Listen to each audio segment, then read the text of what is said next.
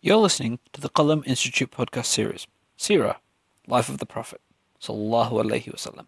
Qalam is pleased to announce that admissions for the next Qalam seminary intake are now open. For more information, please visit qalaminstitute.org. Bismillahi walhamdulillah wa salatu wa salamu ala rasulillah wa ala alihi wa sahbihi ajma'een. Assalamu alaikum wa rahmatullahi wa barakatuhu. Inshallah, continuing with our study of the life of the Prophet sallallahu alaihi wasallam, As-Sīrah Nabawiyyah, the prophetic biography. In the last few sessions, we've been talking about the Battle of Badr. And we've, of course, taken our time as we try to here in this series, discussing every aspect of this great and landmark event, not just from the life of the Prophet sallallahu alaihi wasallam, but from all of Islamic history. Where we've concluded at this point is that we talked about the Prophet ﷺ arriving back in the city of Medina after the Battle of Badr had been concluded. So the battle has been concluded, the dead or the deceased, the shuhada, the martyrs from the Muslims have been buried. Those who had fallen, who had died from amongst the Quraysh, they have also been buried, or their bodies have been disposed of.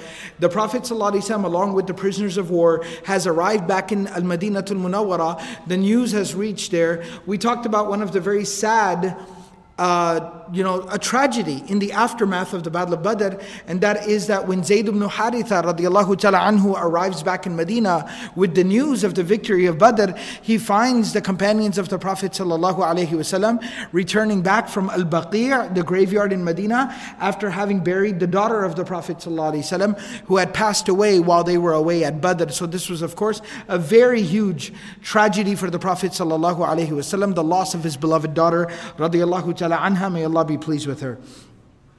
So at this time, what we'll be talking about is the news of the defeat of the Quraysh reaching Makkatul Mukarramah. So the news of the defeat of Quraysh reaching back to Makkah. And then we'll also today be talking about the Makkans basically sending delegations and coming to Medina in order to be able to free the prisoners, and some of the unique stories of some of the prisoners that were taken after the Battle of Badr. So Ibn Ishaq, rahimahullah ta'ala, one of the early historians, he mentions in his Sīrah that كان أول من قدم مكة بمصاب قريش الحيثمان ابن عبد الله الخزاعي. So Al-Haysuman, this individual who was a Meccan, he was the first one to return back from the Quraysh back to Mecca. فَقَالُوا لَهُ مَا وَرَاءَكَ. They asked him, what transpired with you? What happened with you? So he was, of course, panicking. He was very flustered. And so he started rattling off names. قتل عتبة بن ربيعة وشيبة بن ربيعة وأبو الحكم بن هشام, which is Abu Jahl, وأمية بن خلف وزمعة بن الأسد ونبيه ومنبه ابن الحجاج وأبو البختري بن هشام. فلما جعل يعدد أشراف قريش, so he just kept rattling off the names of some of the most prominent members of the Meccan community, some of the most influential leaders of the Quraysh. Just started rattling their names off, to the point where it started becoming very shocking. And after a while, it seemed like this can't be true. Find one leader, two leaders, three leaders, right? But how have none of the leaders come back? Who is coming back then? So it started becoming very shocking, and he was in a huge gathering of the Quraysh, and he just keeps rattling off names. فَقَالَ صَفْوَانُ ibn Umayyah, Safwan ibn Umayyah, one of the other leaders of Quraysh who was back in Mecca, who did not end up going for the battle, he said, وَاللَّهِ إِنْ يَعْقِلْ هَذَا فَسَلُوهُ عَنِّي. Safwan ibn Umayyah said that I think he's lost his mind. Like, I honestly think that he's delusional, that he's suffering from some type of mental, instability, or a temporary bout of insanity. This can't possibly be true. فَسَلُوهُ عَنِّي. He's just mentioning the names of everyone who matters in Mecca. So since Safwan ibn Umayyah was a leader, he said, ask him about me. Like, he seems crazy to me, so ask him about me. So they said, مَا فَعَلَ صَفْوَانُ ibn Umayyah. What happened with Safwan ibn Umayyah? So he said, هُوَ ذَاكَ جَالِسًا فِي الْحِجْرِ. He said, what do you mean? He's sitting right there. Why would you ask me about Safwan ibn Umayyah? He's sitting right there, and he pointed right at him and then said, قَدْ وَاللَّهِ رَأَيْتُ أَبَاهُ وَأَخَاهُ حِينَ قُتِلًا. But I will tell you one thing. I saw with my own eyes his father and his brother being killed in Badr.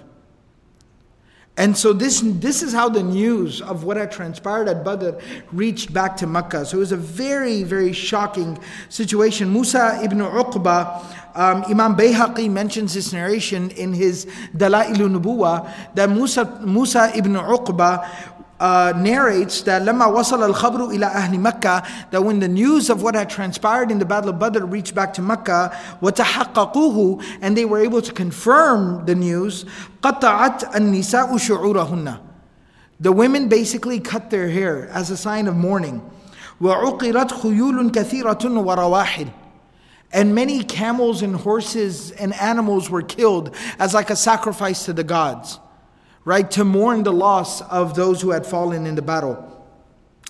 And there's multiple different narrations.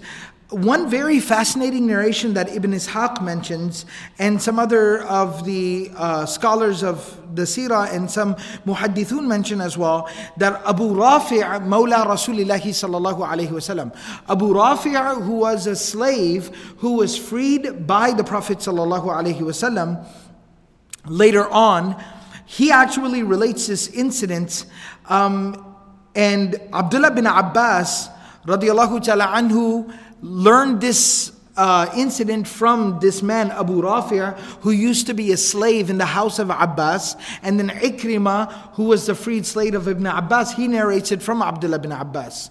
Right, so you see the chain of narration. So Abu Rafi', who used to be a slave, he says, "Kuntu khulaman lil Abbas ibn Abdul Muttalib." I was a slave and I used to belong to Abbas, the uncle of the Prophet sallallahu alaihi wasallam. Later on, Abbas gifted me to the Prophet sallallahu alaihi wasallam, and the Prophet sallallahu alaihi wasallam, he freed me. And so from that point on, he was known as Abu Rafi' Mawla Rasulillah. He was known as Abu Rafi', the one related to the Prophet sallallahu alaihi wasallam. Anyways, he says that وَكَانَ الْإِسْلَامُ قَدْ دَخَلَنَا أَهْلَ الْبَيْتِ. At the time of Badr, most of us in our home, we were the family of the Prophet ﷺ, of course, but most of us within the home, we had accepted Islam already. فَأَسْلَمَ الْعَبَّاسِ. Abbas had already become Muslim. Al-Fadl, the wife of Abbas, the mother of Abdullah bin Abbas, she had already accepted Islam. وَأَسْلَمْتُ, and I was the slave of the household. I had also accepted Islam at this point. وَكَانَ الْعَبَّاسُ يَهَابُ قَوْمَهُ وَيَكْرَهُ خِلَافَهُم. Abbas radiallahu ta'ala anhu felt a huge burden on his shoulders to maintain the position of his father. Abdul Muttalib was the great leader of Quraysh. That leadership was passed on to Abu Talib. Abu Talib, of course, had spent the last decade of his life defending the Prophet sallallahu alaihi wasallam, and eventually passed away. And so the leadership basically fell at that point to Abbas radiallahu ta'ala anhu. And so Abbas felt a huge responsibility on his shoulder of taking care of the people. وَيَكْرَهُ خِلَافَهُمْ, and he didn't want to cause any further discord within the community. وَكَانَ يَكْتُمُ إِسْلَامَهُ, and because of this, he had continued to conceal his Islam. Many people did not know that he was Muslim at this particular point.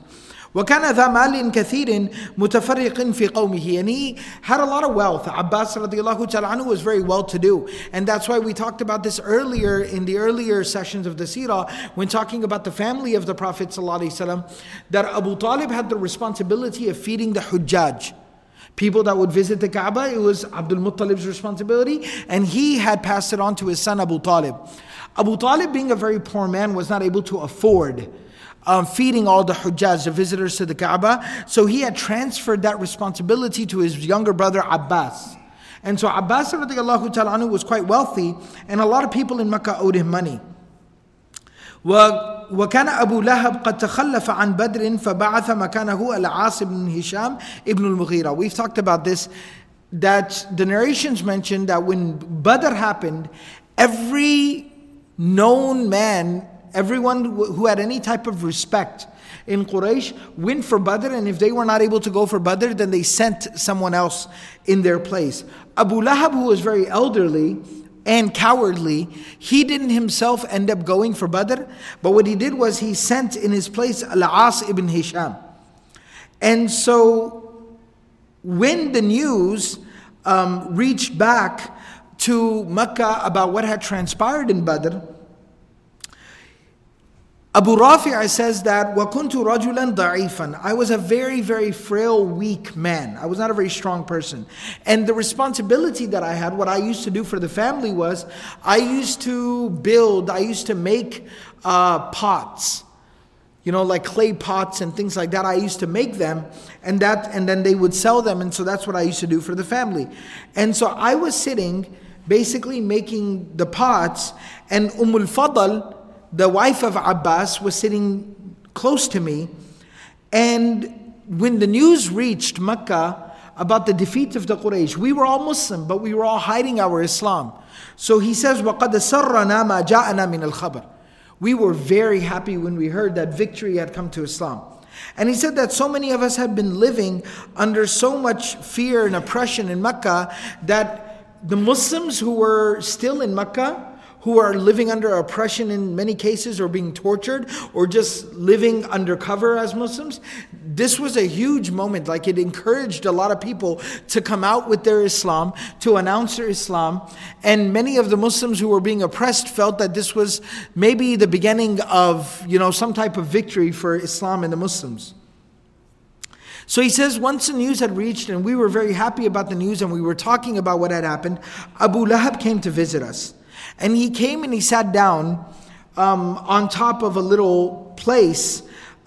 Basically, it was kind of like a peg or something like that. And he kind of sat down on top of it, like a little bucket or something. And he sat down on top of it, and he turned his back towards me. Like, he wasn't looking at me because I was just a slave. He sat down, and a little while later, he called for Al-Mughira ibn al-Harith ibn Abdul Muttalib, one of the other grandsons of Abdul Muttalib, a cousin of the Prophet ﷺ, Mughira ibn al-Harith. He had come back from Badr. So he called him and he said, هَلُمَّ إِلَيَّ فَعِنْدَكَ لَعَمْرِي الْخَبْرُ. Come and tell me what happened in Badr. فَجَلَسَ إِلَيْهِ وَالنَّاسُ قِيَامٌ عَلَيْهِ. So he came and he sat down, and people gathered around. And Abu Lahab said, Yabna akhi akhbirni kayfa kana amrun nas. He said, please tell me what happened with people over there. He said, Wallahi ma huwa illa an laqina al-yawma famanahnahum aktafana yaqtulunana kayfa sha'u wa ya'sirunana kayfa sha'u. He said that we went there to the battle. I swear to God, we went there and we did everything that we could. We fought our hardest. It was not possible for us to fight any harder than we did. But those people, the Muslims he means, they were able to kill us however they wanted. They were able to capture us however they wanted. I mean, they had their way with us. We couldn't do anything against them. وَأَيْمُ اللَّهِ مَعَ ذَلِكَ مَا لُمْتُ النَّاسَ. And he said that in spite of that, I don't blame our people. Our people could not have fought harder than they did. But there was something else that was going on there, where they just ran over us. They just went right through us. And he said, لَقِينَا رِجَالًا بِيَضًا عَلَى خَيْلٍ بُلْقٍ بَيْنَ السَّمَاءِ وَالْأَرْضِ. And he said that wasn't it. Then we met these men. We saw these men. They were wearing white clothes. They were riding these fast horses. And it seemed like they were not even running on the ground, like they were floating above the ground. Right? They weren't even running on the ground. It's like they were flying above the ground. And he's talking, of course, about the malaika, the angels that came in Badr. وَاللَّهِ مَا تُلِيقُ شَيْئًا وَلَا يَقُومُ لَهَا شَيْءٌ. If they went by something, they destroyed it and eradicated it. And nothing could stand in their way. فَقَالَ أَبُو رَافِعَ. Abu Rafi' says, فَرَفَعْتُ تُنُبَ الْحُجْرَةِ بِيَدَيْ ثُمَّ قُلْتُ تِلْكَ وَاللَّهِ الْمَلَائِكَةِ. He said, when I got excited when I heard this, I stood up and I said, Tilka wallahi al-malaika. I swear to God, those are the angels, those are the angels. فَرَفَعَ أَبُو لَهَبْ يَدَهُ فَضَرَبَ وَجْهِ ضَرْبَةً شَدِيدًا. So he said, Abu Lahab slapped me across. He punched me in the face as hard as he could. قَالَ وَثَاوَرْتُهُ. And so he talks about this earlier. He says, when the news from Badr came, it kind of gave us all a little bit of courage. I was a slave, living as a secret Muslim in Makkah. But because I heard about this news, angels coming and fighting in the battlefield, that when Abu Lahab hit me, I'm a slave. I'm a slave who belongs to his brother. Normally in the old days of Makkah, in Jahili times, this was normal.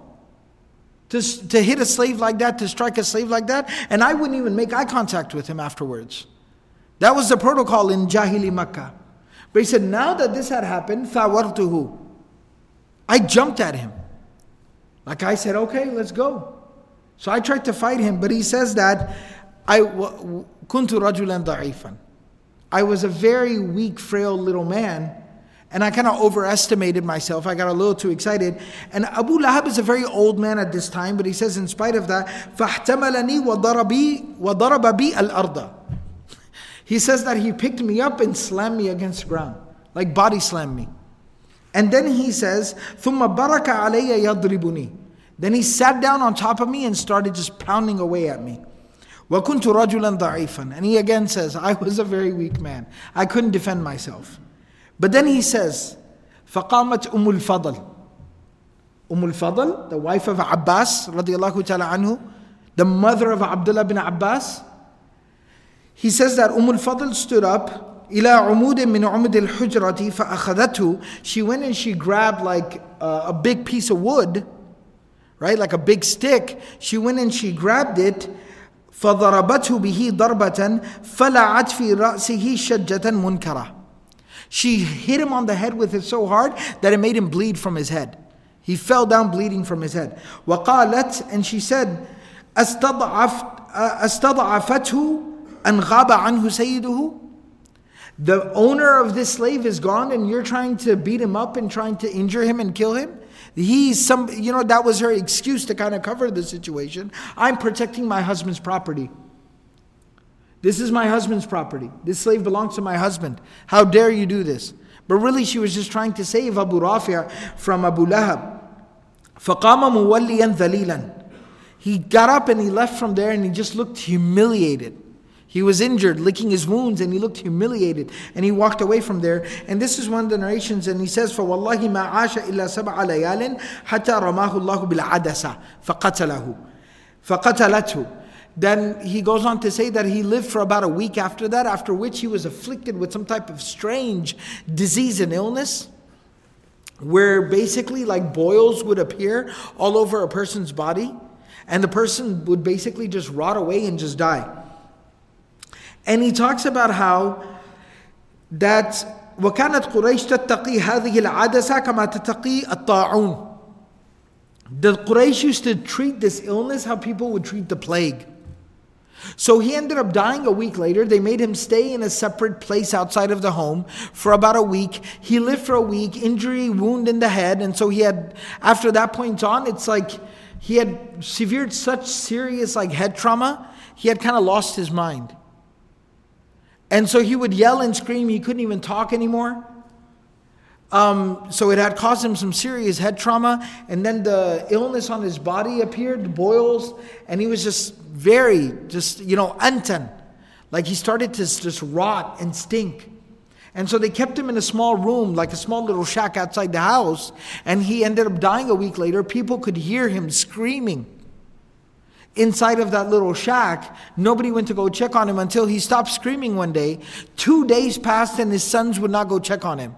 Until finally somebody came to visit and they said, "What is wrong with you? How disgraceful are you people? Your father seems like he died 2 days ago. You won't even go and dispose of his body." And they said that we don't want to catch that illness or disease from him. He's disgusting. So we don't want to go near.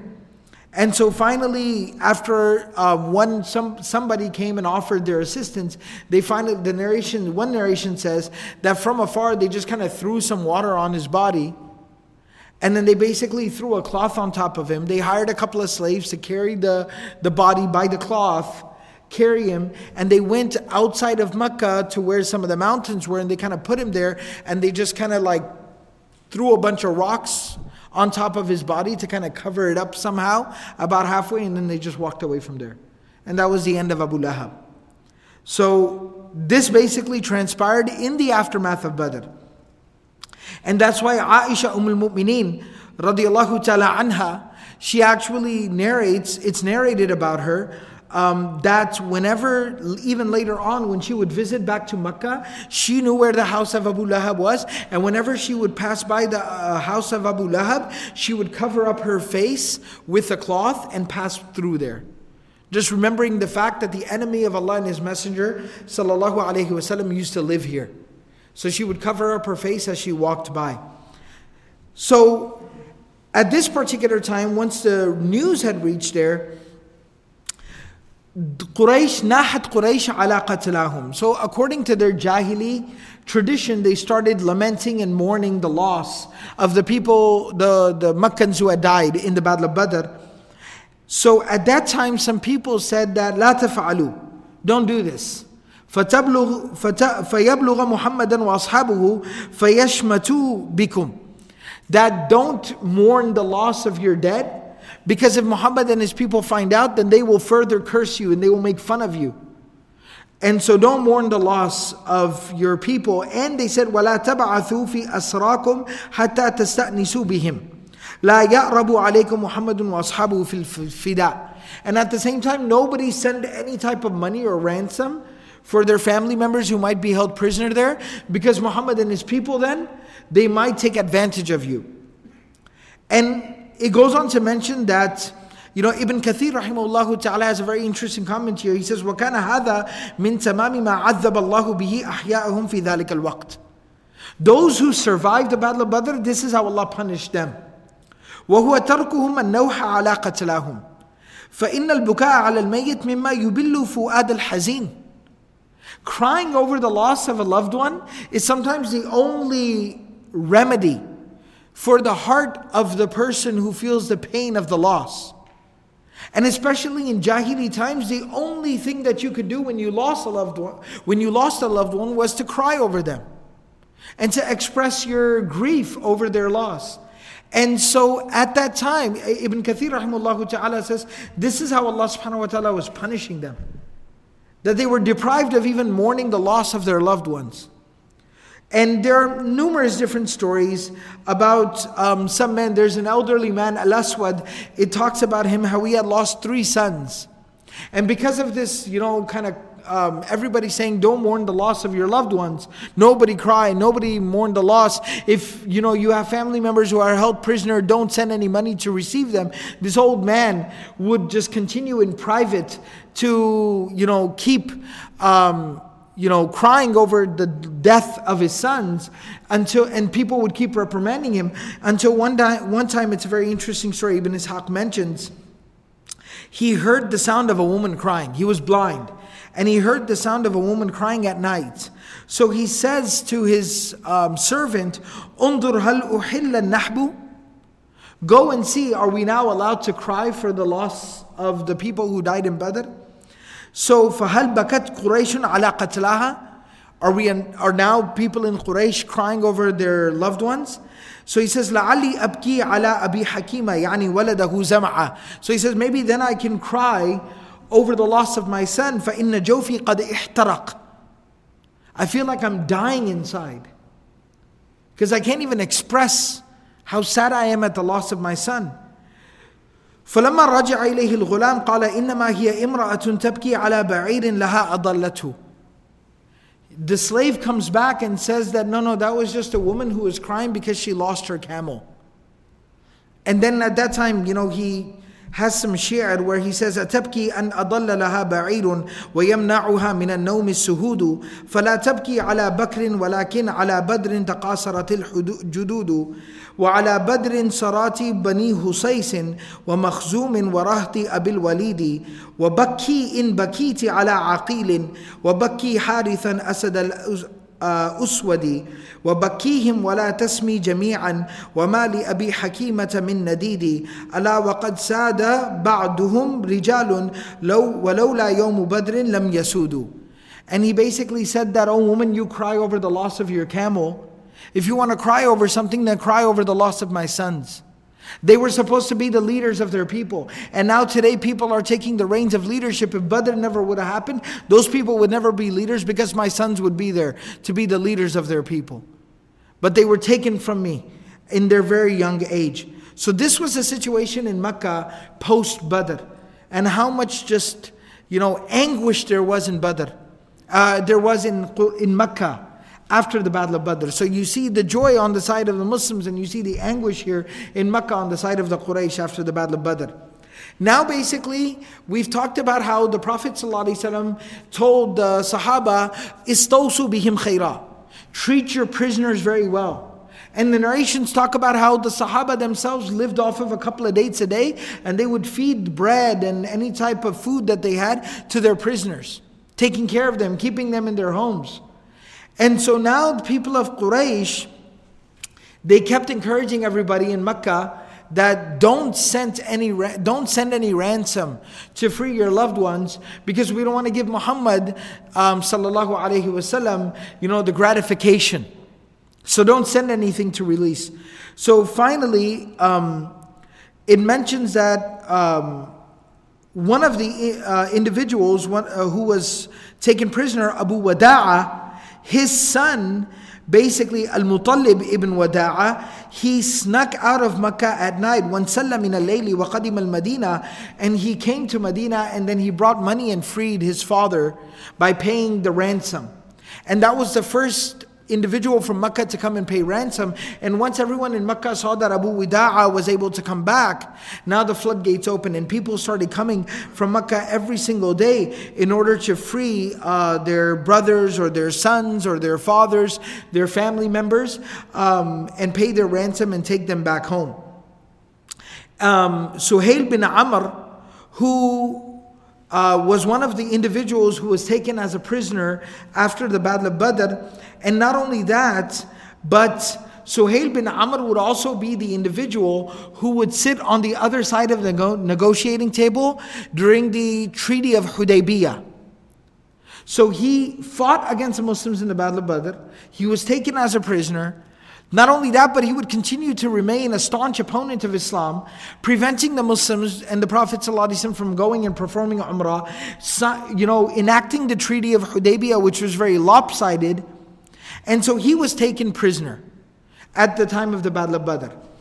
He was known to be very outspoken against, not just outspoken against the Prophet ﷺ, but also to verbally attack the Prophet ﷺ. And so Umar radiallahu ta'ala anhu, he came to the Prophet sallallahu alaihi wasallam, and he said, "O Messenger of Allah, allow me to knock his teeth out. Let me kind of rough him up a little bit. Let me knock his teeth out. He likes to speak against you. He likes to say bad things about you. I want to break his teeth, and I want to see what he can say after that." Because when somebody came to ransom him, he was like, he's going to go back to Makkah and he's going to pick up from where he left off. So Ya Rasulullah, before he goes back, let me kind of fix him up a little bit. And the Prophet ﷺ said, no, absolutely not. We do not justify, we do not allow the mutilation of people. We don't do that to prisoners. We don't injure them and mutilate them in this way. So absolutely not. He didn't allow it. Not only just that, but then the Prophet ﷺ said something remarkable. Ibn Ishaq relates that the Prophet ﷺ at that time said to Umar radiallahu anhu, إِنَّهُ عَسَىٰ أَن يَقُومَ مَقَامًا لَا تَذُمُّهُ. A day will come where he will stand in a place, in a position, and what that means in the Arabic language is a day will come where he will do something where you will not feel this way about him anymore. A day will come very soon where he will do something so remarkable that you will not feel this ill will towards him any longer. Ibn Kathir rahimahullah ta'ala says, وَهَذَا هُوَ الْمَقَامَ الَّذِي قَامَهُ سُهَيْلْ بِمَكَّةِ. Let me tell you what Suhail one day later on did in Makkah. حِينَ مَاتَ رَسُولُ اللَّهِ صَلَّى اللَّهُ عَلَيْهِ وَسَلَّمَ. When the Prophet ﷺ passed away, وَارْتَدَّ مَنْ ارْتَدَّ مِنَ الْعَرَبِ. And many of the tribes around Makkah apostatized. They left Islam. They turned against the Muslims. وَنَجَمَ النِّفَاقُ بِالْمَدِينَةِ وَغَيْرِهَا. And many of the munafiqun rose up at that time. When the Prophet ﷺ passed away, everyone who still had hatred in their heart against Islam, they rose up at that time. Now's the time to strike. So a lot of the tribes who had only accepted Islam to try to, be on the right side of the conflict, they all turned on the Muslims. The munafiqun who were laying low all came out of hiding. They all came out of the woodworks. And فَقَامَ بِمَكَّةِ Suhail bin Amr, who had become Muslim at the time of Fathu Makkah, the conquest of Makkah, he stood up in Makkah. فَخَطَبَ النَّاسَ Like he gathered the people in the haram at the Kaaba. And he spoke to the people. Like gave a khutbah, he spoke to the people. وَثَبَّتَهُمْ عَلَى الدِّينِ الْحَنِيفِ And he said, stand firm on your deen. Things might seem like they're going haywire right now. Yes, the Prophet ﷺ has left this world. And yes, many of these tribes around Makkah have turned on us. And yes, many of these munafiqun are trying to rise up in Medina and overthrow Medina. But stand firm on the deen of Allah subhanahu wa ta'ala. And he's the one who rallied the Muslims in Makkah and kept Makkah strong and held Makkah down. And this was something prophesied by the Prophet ﷺ, 8 years prior, after the Battle of Badr, where he told Umar radiallahu ta'ala anhu, number one, you are not allowed to injure him in this way because that is not permissible. In the Sharia of Muhammad sallallahu alaihi wasallam, that is not allowed, number one. And number two, Suhail specifically, he's going to do something really remarkable one day. So just wait for that day to come, right? And so this was something that Prophet sallallahu alaihi wasallam had prophesied and he had predicted at that time. So the one who came to free Suhail bin Amr, he did not have enough money to free him. His name was Mikraz. He didn't have enough money to ransom Suhail. So he basically said, why don't you let Suhail go? And اجعلوا رجلي مكان رجله وخلوا سبيله. I will stay here in Medina. You let Suhail go.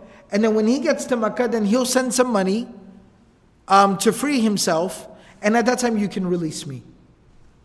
And so the Prophet ﷺ said, no problem. فَخَلُّوا سَبِيلَ سُهَيْلٍ وَحَبَسُوا مِكْرَازَ عِنْدَهُمْ And so they let Suhail go and they kept Mikraz in his place. And then Suhail went and sent the money, and at that time Mikraz was also released. Another incident mentions that one of the prisoners of war was the son of Amr ibn Abi Sufyan. The son of Abu Sufyan was one of the prisoners taken at the time of Badr. And again, the word was sent. So the word was sent to Abu Sufyan that you should free your son. And so he said, "Ayujma'u alayya dami wa mali." He's already got my son. Another one of the sons of Abu Sufyan, Hanzala, who had gone to fight in Badr, he had died in Badr. So he said, I lost a son. Then my son another son was taken prisoner. Now you want me to pay for the ransom of him. How much am I going to give up to Muhammad and to these Muslims? And he said, so absolutely not. Leave him there. دَعُوهُ فِي أَيْدِيهِمْ يُمْسِكُوهُ مَا بَدَا لَهُمْ Let them keep him as long as they want. He was just so furious that he said, let them keep my son. And so somebody else at that time, one of the Muslims ended up going back to Makkah. And so Abu Sufyan at that time found out that a Muslim was in Makkah. And that Muslim, his Islam was hidden. It was not known that he was Muslim. And so when he came to Makkah, he came under the guise of wanting to do Hajj. Even just the Jahili Hajj, like I'm coming to visit the Kaaba. And it was a sacred thing. It was understood that if somebody comes, even if your enemy comes to visit the Kaaba, you don't lay a hand on him. Because the Kaaba is sacred. And we are the custodians of the Kaaba, the Quraysh. That's the least we can do.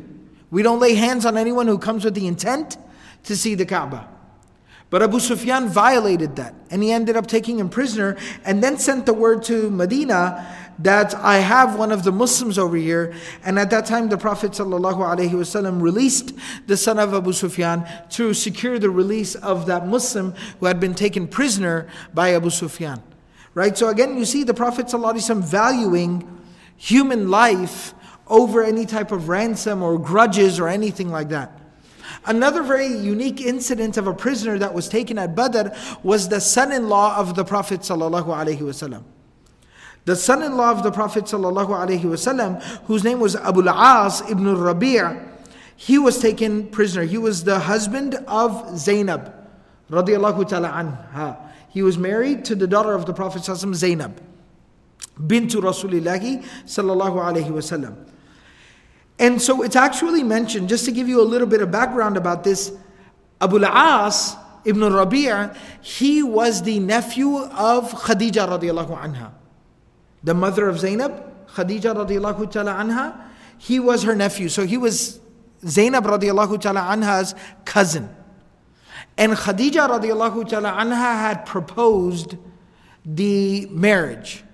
She came to the Prophet ﷺ, this was before Islam, and she said that one of my nephews, Abu al-As, he's a very good, young, dependable, reliable, honorable man. And so I would like to marry our daughter to this nephew of mine. And this is narrated by Ibn Ishaq and Ibn Hisham as well. And they say something very interesting. وكانت خديجة هي التي سألت رسول الله صلى الله عليه وسلم أن يزوجه بابنتها زينب وكان لا يخالفها. And the Prophet ﷺ did not used to disagree with Khadija.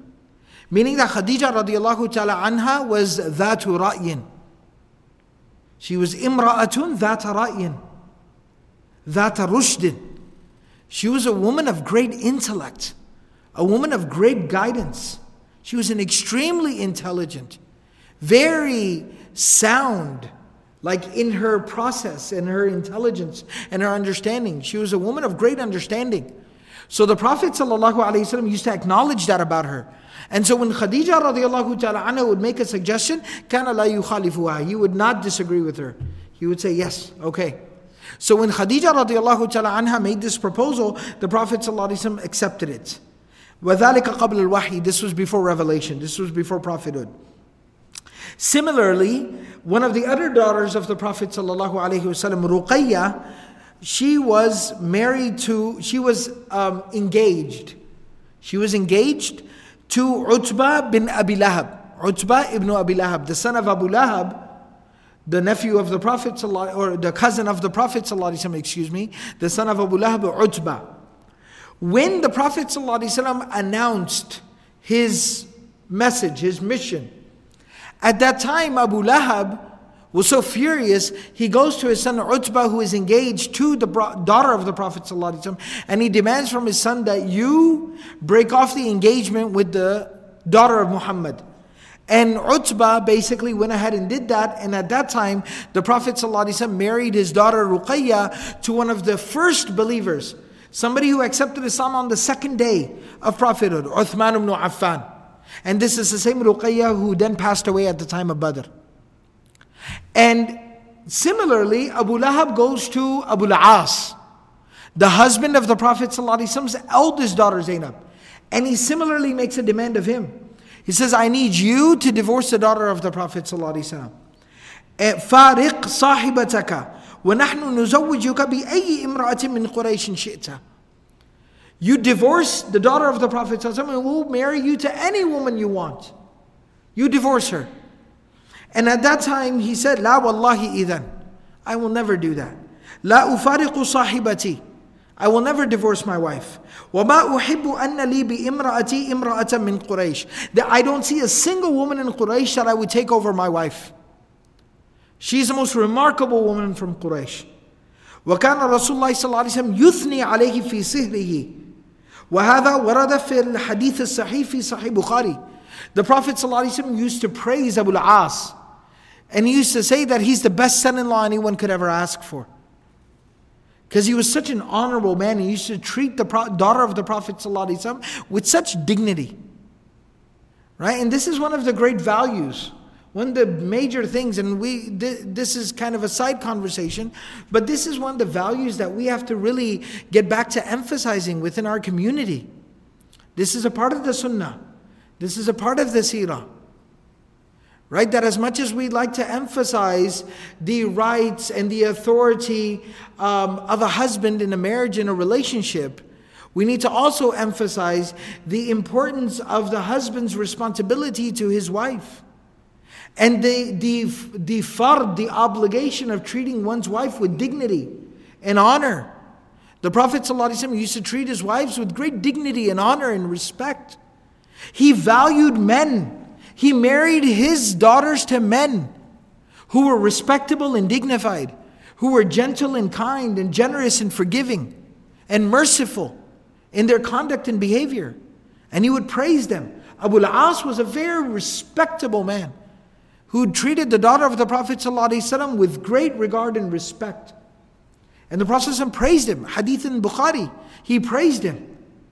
Uthman ibn Affan was such a remarkable husband who treated the daughter of the Prophet ﷺ, Ruqayya, with such dignity and respect and kindness and generosity, that when one daughter of the Prophet ﷺ, Ruqayya, passed away, he married his other daughter Kulthum to Uthman. And the Prophet ﷺ said that if one daughter after another passed away, I would marry 100 daughters to Uthman ibn Affan. That's the type of man that you should marry your daughters to. That's a good husband, that's a good man.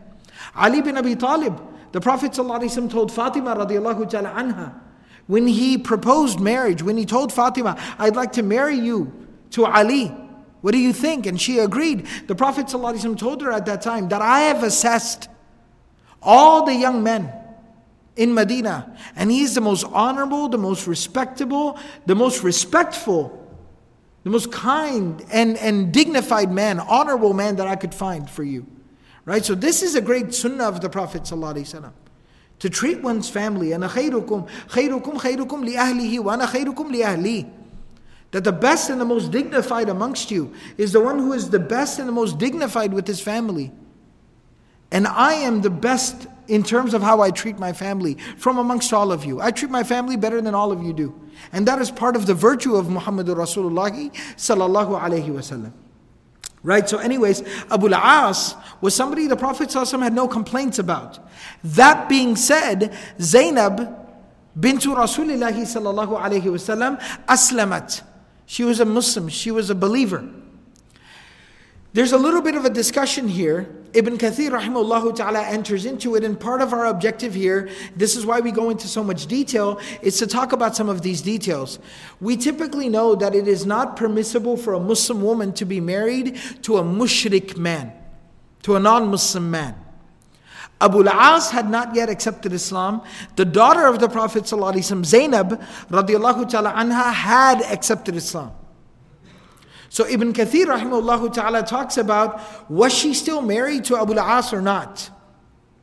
So he says that some of the historians and some of the authors of the Sīrah have said some very strange things here. But he says that if you actually look at the revelation of the ayat that make it impermissible for a Muslim woman to be married to a non-Muslim man, those were revealed in the 6th year of Hijrah in Medina. Those ayat would be revealed 4 years after Badr. So at this particular time, because of the very delicate situation of Muslims and the very new situation of Islam within the community, that command had not come down yet. So the marriage of the daughter of the Prophet ﷺ, who was a Muslimah, to this man Abu al-As, who was not yet Muslim, was still yet completely valid and permissible. And that's why the Prophet ﷺ allowed her to remain with her husband. Alright, so Ibn Kathir rahimahullah ta'ala clarifies this issue. Nevertheless, Abu al-As was taken prisoner. The daughter of the Prophet ﷺ, Zainab bintu Rasulullah ﷺ, she sent some money to secure the release of her husband. وَبَعَثْ فِيهِ بِقِلَادَةٍ لَهَا كَانَتْ خَدِيجَةٌ أَدْخَلَتْهَا بِهَا عَلَى أَبِي الْعَاصِ حِينَ بَنَى عَلَيْهَا. That when Zainab radiallahu ta'ala anha was married to her husband, one of the gifts that her mother had given to her mother Khadija, one of the gifts that she had given to her is that she had taken her own necklace that was given to her by the Prophet ﷺ. She took her own necklace and gave it to her daughter as a gift on the night that she was married. On the day that she was married, her marriage, the day she was married, her wedding day. And that necklace, Zainab radiallahu ta'ala anha had it. And she sent that necklace as, it was one of the most valuable things she possessed. So she sent it to secure the release of her husband. فَلَمَّا رَآهَا رَسُولُ اللَّهِ صَلَّى اللَّهِ عَلَيْهِ وَسَلَّمَ رَقَّ لَهَا رِقَّةً شَدِيدًا. When the Prophet ﷺ saw it, he became extremely emotional. Extremely emotional. Right? Like he was very deeply affected by it. Because it reminded him of Khadija radiallahu ta'ala anha. Right? And how much he missed her. And what a remarkable person she was. And how much he loved her. It was very difficult for the Prophet ﷺ. And the Prophet ﷺ at that moment, he turned to the Sahaba and he said, "In ra'aytum," this is remarkable. Sallallahu alayhi wasallam. You see leadership. Right? And this, again, you can't help but notice the contrast to the tragedy of leadership that we have today in the world and in the ummah specifically. The Prophet ﷺ is Muhammadur Rasulullah sallallahu alayhi wasallam. He is the messenger of God. He is Sahibul Wahi, Sahibul Shari'ah. He receives divine revelation. Everything he says and does is law. He could say, release Abu al-As, hand him the necklace, send him on his way. He could say it and it would become law. It would become wajibul ita'ah. The Sahaba would have to do it. But the Prophet sallallahu alayhi wasallam, لَقَدْ كَانَ لَكُمْ فِي رَسُولِ اللَّهِ أُسْوَةٌ حَسَنَةٌ. He took his responsibility of being a role model, uswatun hasana, so seriously that he knew every single thing that he did would be documented, would be recorded, would be remembered, and would be taught and learned. And we would look at what he did and conduct ourselves accordingly. So he didn't just say, release him. He said, in ra'aytum. If y'all are okay with it, أَن تُطْلِقُوا لَهَا أَسِيرَهَا, that you would release the prisoner, the husband of Zainab. He doesn't even say, my son-in-law, my daughter's husband. No. The prisoner related to Zainab. وَتَرُدُّوا عَلَيْهَا الَّذِي لَهَا فَافْعَلُوا.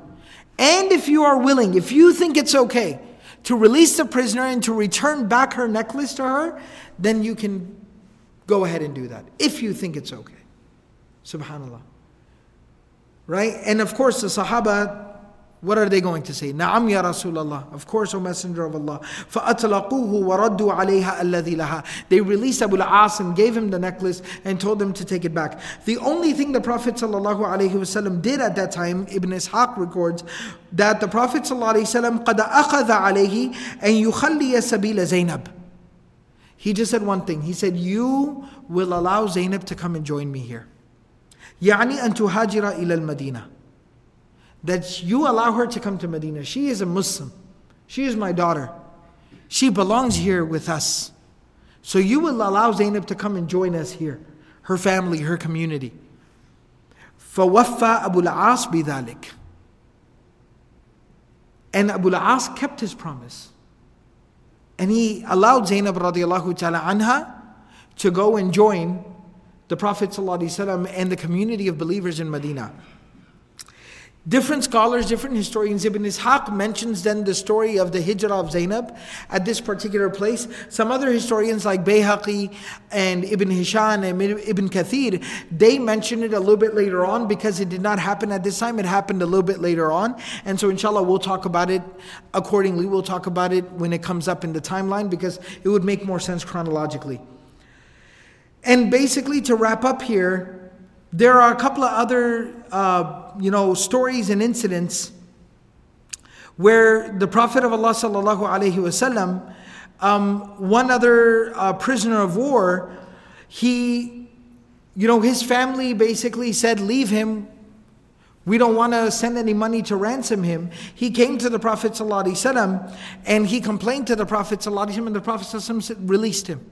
Another man comes to the Prophet sallallahu alaihi wasallam, Sayfi Ibn Abi Rifa'a, he comes to the Prophet ﷺ and he says that, I promise that when I go back, I will send money for my ransom. Just let me go back to Makkah and I promise I'll send something. The Prophet ﷺ released him. وَلَمْ يَفِي لَهُمْ. And he never ended up sending anything back. But the Prophet ﷺ said, no problem, let them go.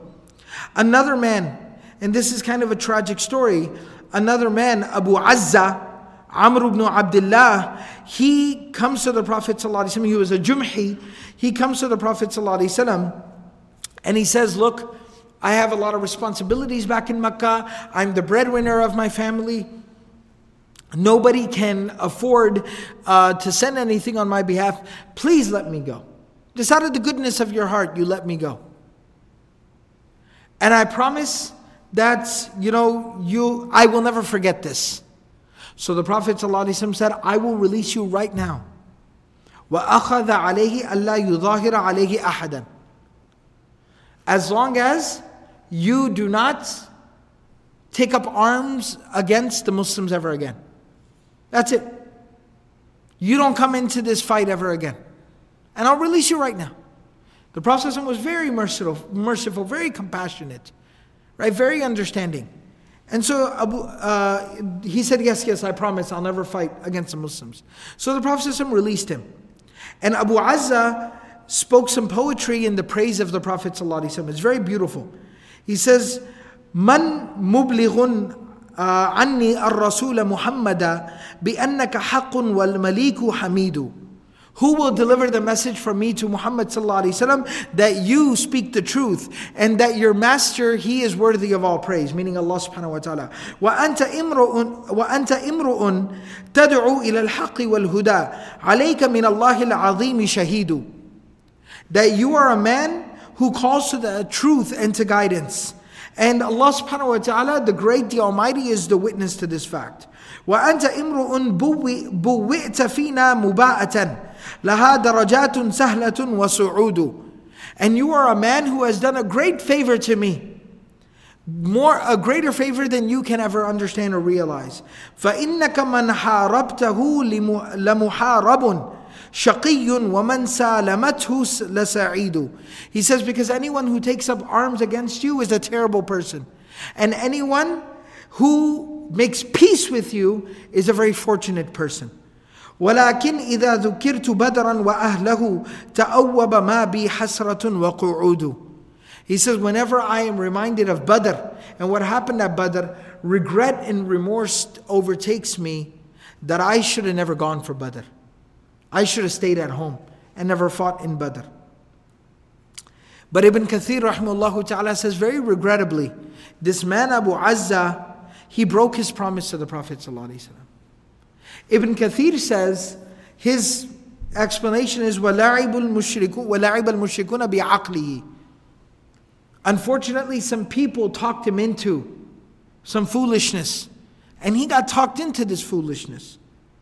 فَرَجَعَ إِلَيْهِمْ. He came back to fight against the Muslims in Uhud. He came back to fight against the Muslims in Uhud. And he was again taken prisoner at Uhud. And he again asked the Prophet ﷺ, أَن يَمُنَّ عَلَيْهِ. Do me a favor. Please let me go. Release me. فقال النبي صلى الله عليه وسلم لا أدعوك تمسح عارضيك. I'm not going to release you for you to break your promise again. تقول خدعت محمدا مرتين. I fooled Muhammad twice. In another narration, Ibn Kathir mentions that this is the occasion where the Prophet ﷺ said the very well-known hadith and wisdom of the Prophet ﷺ, لا يُلْدَغُ الْمُؤْمِنُ مِنْ جُحْرٍ مَرَّتَيْنِ. A believer is not bitten from the same snake hole twice. Like a believer is not bitten by a snake at the same place twice. And he says that وَهَذَا مِنَ الْأَمْثَالِ الَّتِي لَمْ تُسْمَعْ إِلَّا مِنْهُ عَلَيْهِ الصَّلَاةُ وَالسَّلَامُ. This is the wisdom that only comes from the Prophet ﷺ. And so it's very sobering, right? But you see the wisdom of the Prophet ﷺ as well, that the Prophet ﷺ at this particular time had this individual, Abu Azza, he had him executed at this time. And this is where you see the wisdom and the leadership and the difficult decisions the Prophet ﷺ had to make. He showed him compassion. He showed him mercy. He released him. He let him go. Just told him one thing. When Quraysh come back to fight, because they will, when they come back to fight, you don't come back with them. That's all you have to do in life. And you'll be okay. And he couldn't keep that promise. He came back to fight again and killed Muslims in the battlefield. And so at that time he was taken prisoner and he was executed eventually. And the Prophet ﷺ said, because a believer learns a lesson. And this is both a hadith of Bukhari and of Muslim. And so then there's many other stories that basically talk about what transpired with some of the prisoners of war. The most interesting, and I'll end with this, I'll conclude with this, the most interesting of the stories that's told is that one of the individuals whose son was taken prisoner at the time of the Battle of Badr, his name was Safwan. His name was Safwan.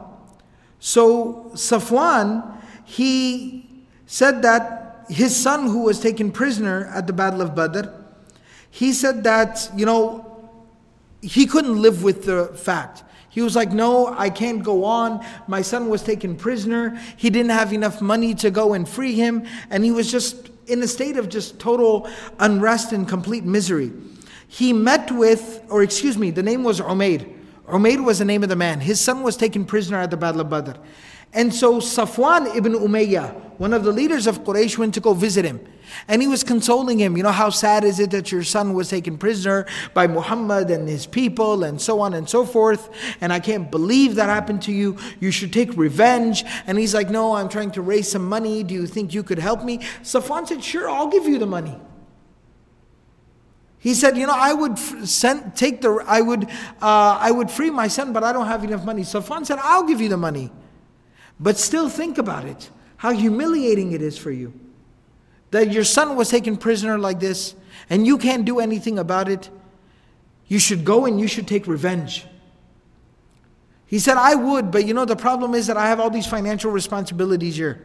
I still have other family in Makkah. Safwan said, I'll take care of your family. He said, I owe a lot of people money. He said, here, I'll pay your debts off. He said, I don't have transportation. He said, here, I'll give you transportation.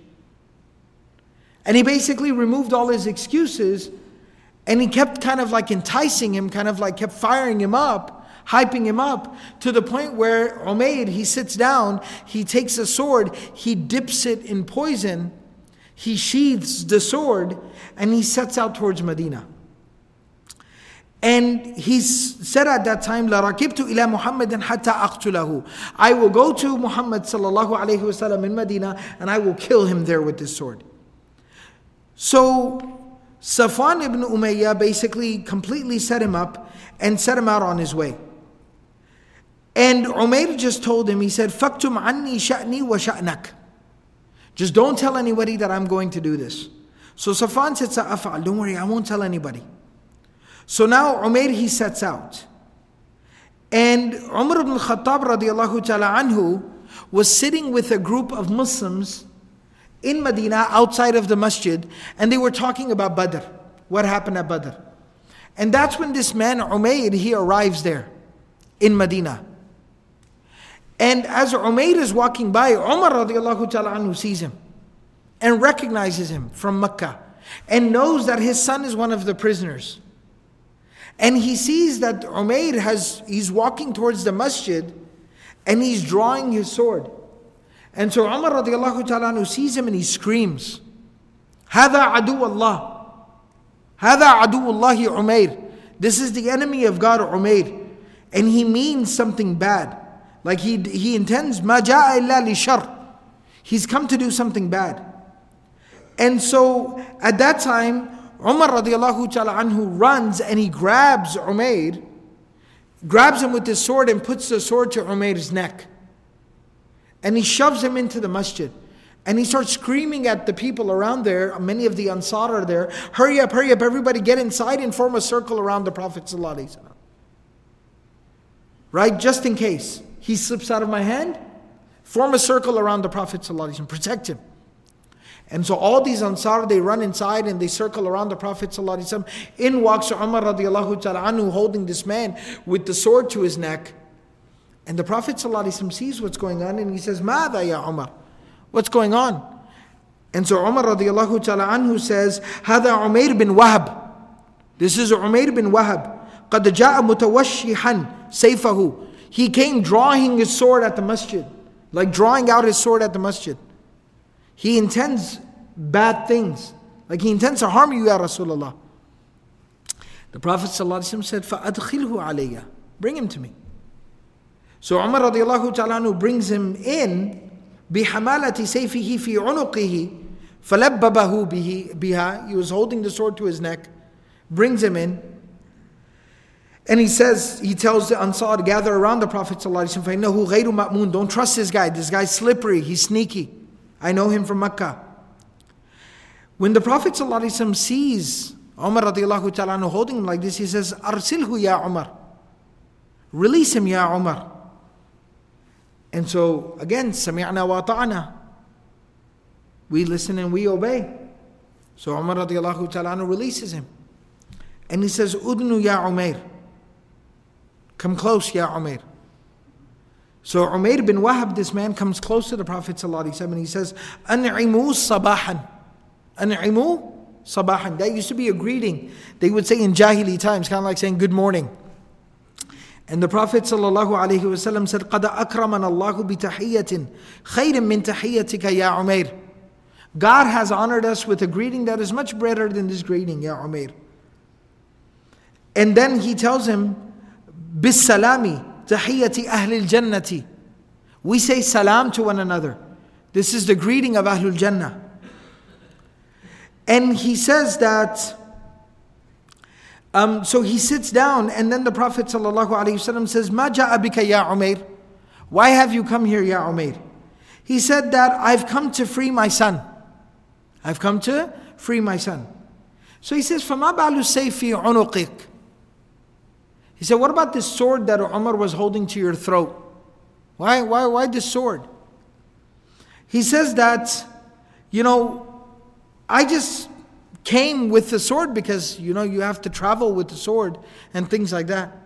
But I didn't intend to do anything. He said, أُصْدُقْنِي مَا الَّذِي جِئْتَ لَهُ. Tell me the truth. Why did you come here? He says, مَا جِئْتُ إِلَّا لِذَلِكَ. I swear I only came for this reason. I only came to free my son.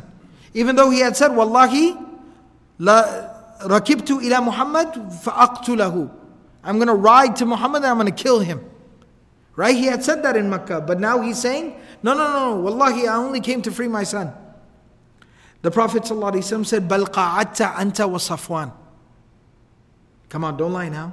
You and Safwan, you sat together, fil hijr, in your house. فَذَكَرْتُ مَا أَصْحَابِ الْقَلِيبِ مِنْ قُرَيْشٍ. You talked about everybody who died in Quraysh.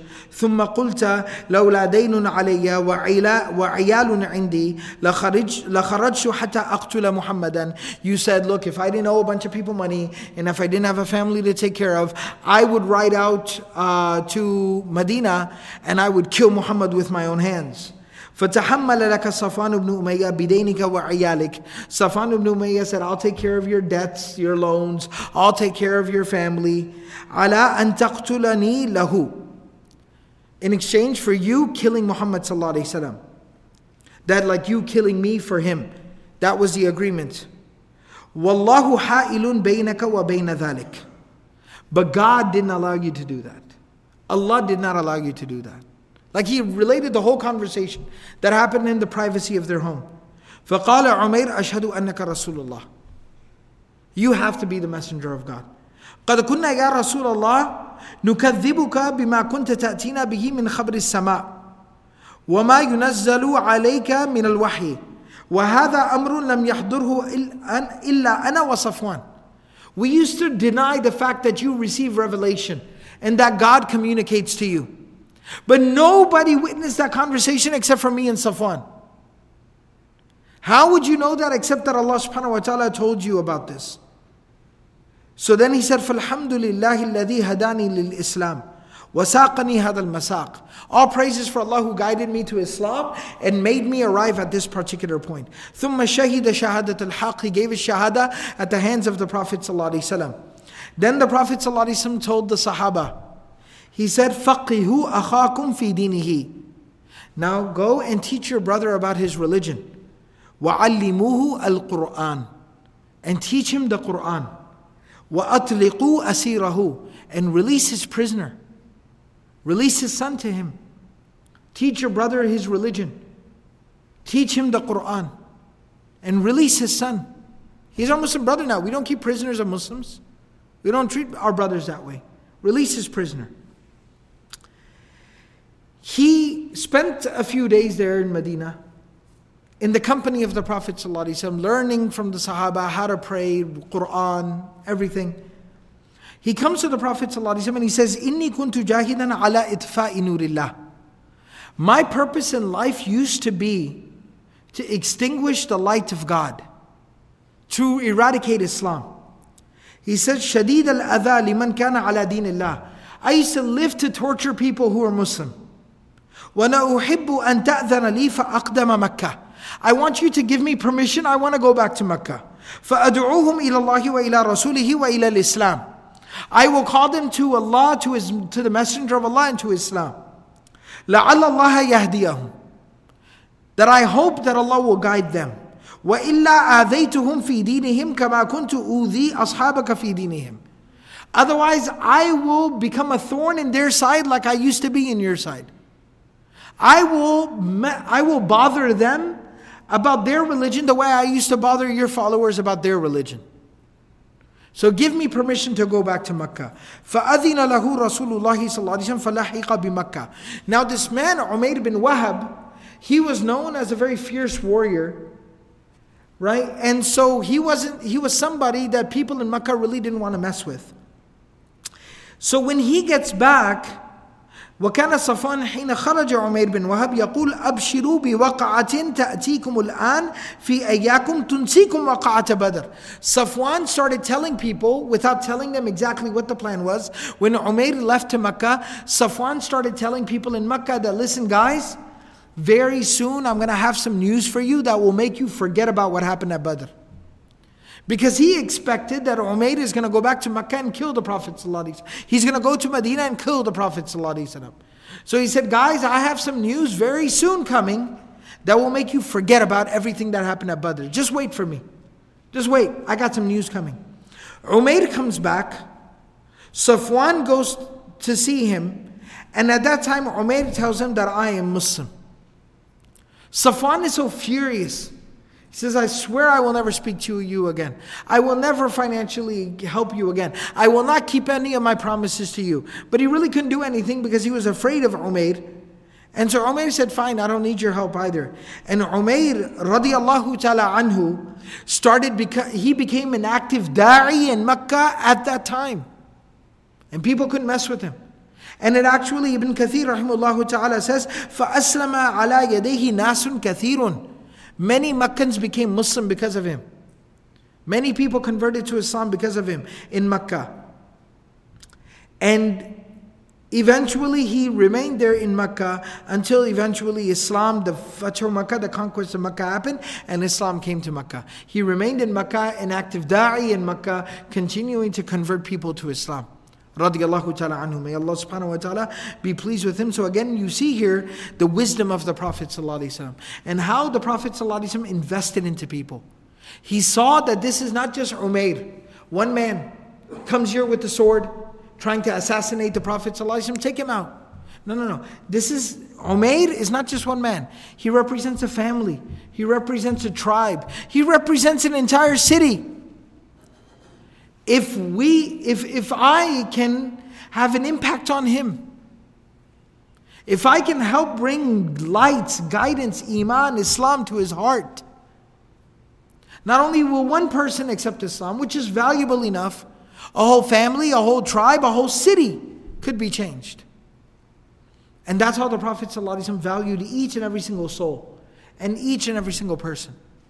And recognize their potential and their talents and their abilities and use them to further propagate the deen of Allah subhanahu wa ta'ala. Because the objective and the goal was not to shed blood, was not to eradicate humanity. The goal and the objective was to save as many people from the fire of hell and bring them into the gates of paradise. Sallallahu alayhi wa sallam. May Allah subhanahu wa ta'ala give us all the ability to practice everything was said and heard. And may Allah subhanahu wa ta'ala grant us all the ability to follow in the footsteps and in the remarkable example of the Prophet sallallahu alayhi wa sallam. Subhanallahi wa bihamdihi. Subhanakallahum bihamdik. Nashhadu an la ilaha illa anta. Nastaghfiruka wa natubu ilayk.